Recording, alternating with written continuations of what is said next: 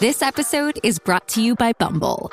So, you want to find someone you're compatible with, specifically someone who's ready for a serious connection, totally open to having kids in the future, is a tall, rock-climbing Libra, and loves rom-coms with vegan pizzas on Tuesdays just as much as you do. Bumble knows that you know exactly what's right for you. So whatever it is you're looking for, Bumble's features can help you find it.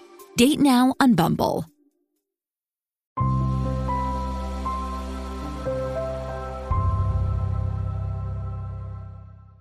Hey guys, welcome to another video, and in this video I wanted to review the song Grape Juice by Harry Styles from his album Harry's House. And this song seems like a shift from the album Late Night Talks, because it seems like in Late Night Talks he's talking about how he wants to be with his girl but they're apart, and and they're talking on the phone or FaceTiming or whatever, just trying to still, stay in touch and to still kind of feel each other's presence, even though they can't necessarily feel each other physically because they're not in the same location. And it seems like for Grape Juice, it seems like finally this girl's kind of back and they've kind of reunited, because he says, "Yesterday it finally came, a sunny afternoon.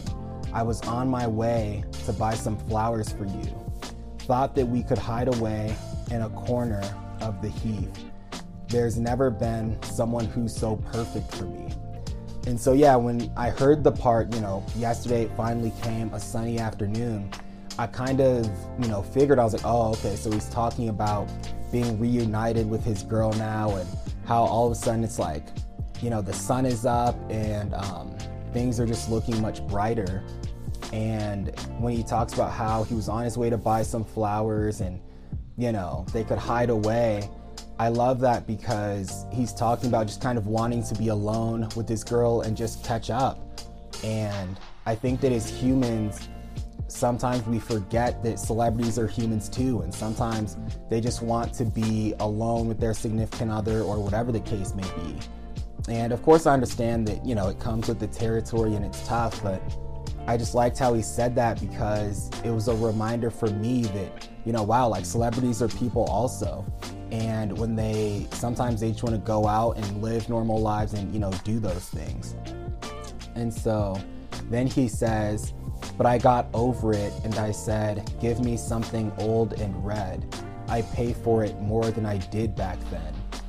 And for me, when I heard that line, I thought about when he says, I pay for it more than I did back then. I thought about literally in terms of financially, where he's talking about how maybe back then he didn't spend as much money on flowers or doing things in his past relationships because he didn't value it as much. And now the fact that he's saying he pays more for it, he's saying that he values relationships a lot more now than he did back then. And so because of that, he's willing to put in more time, effort, and, if need be, he's willing to put in more money towards this relationship, because he's starting to gain a different kind of appreciation and value for them. And then he says, "There's just no getting through without you. A bottle of rouge, just me and you. 1982, just me and you. There's just no getting through the Grape Juice blues."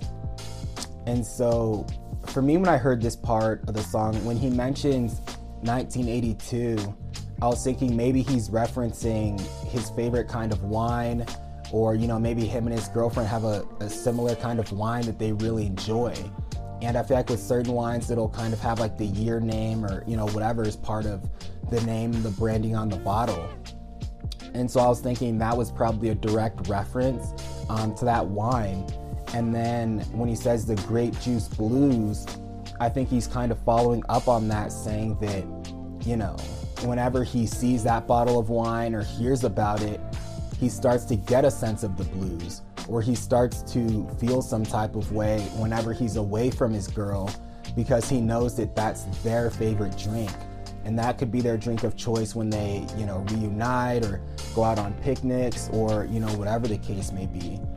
So yeah, I thought that was a really neat part of the song, just the way that he was able to put in that year and then kind of, you know, talk about the grape juice blues at the end. And so when I first saw the title of the song, I don't know why, but I was thinking about grapefruit and not, you know, grape juice. And so as the song kind of went on, I was like, oh, wait a second, it's actually grape juice and not grapefruit. But yeah, you guys, that pretty much wraps up my review of this song. Let me know what you guys think about it in the comments below. And also, if you guys enjoy music, if you guys enjoy music reviews, please give me a sub. Please subscribe to my channel. And also like and comment below, because it helps my channel a ton. And yeah, I'll talk to all of you guys in the next video.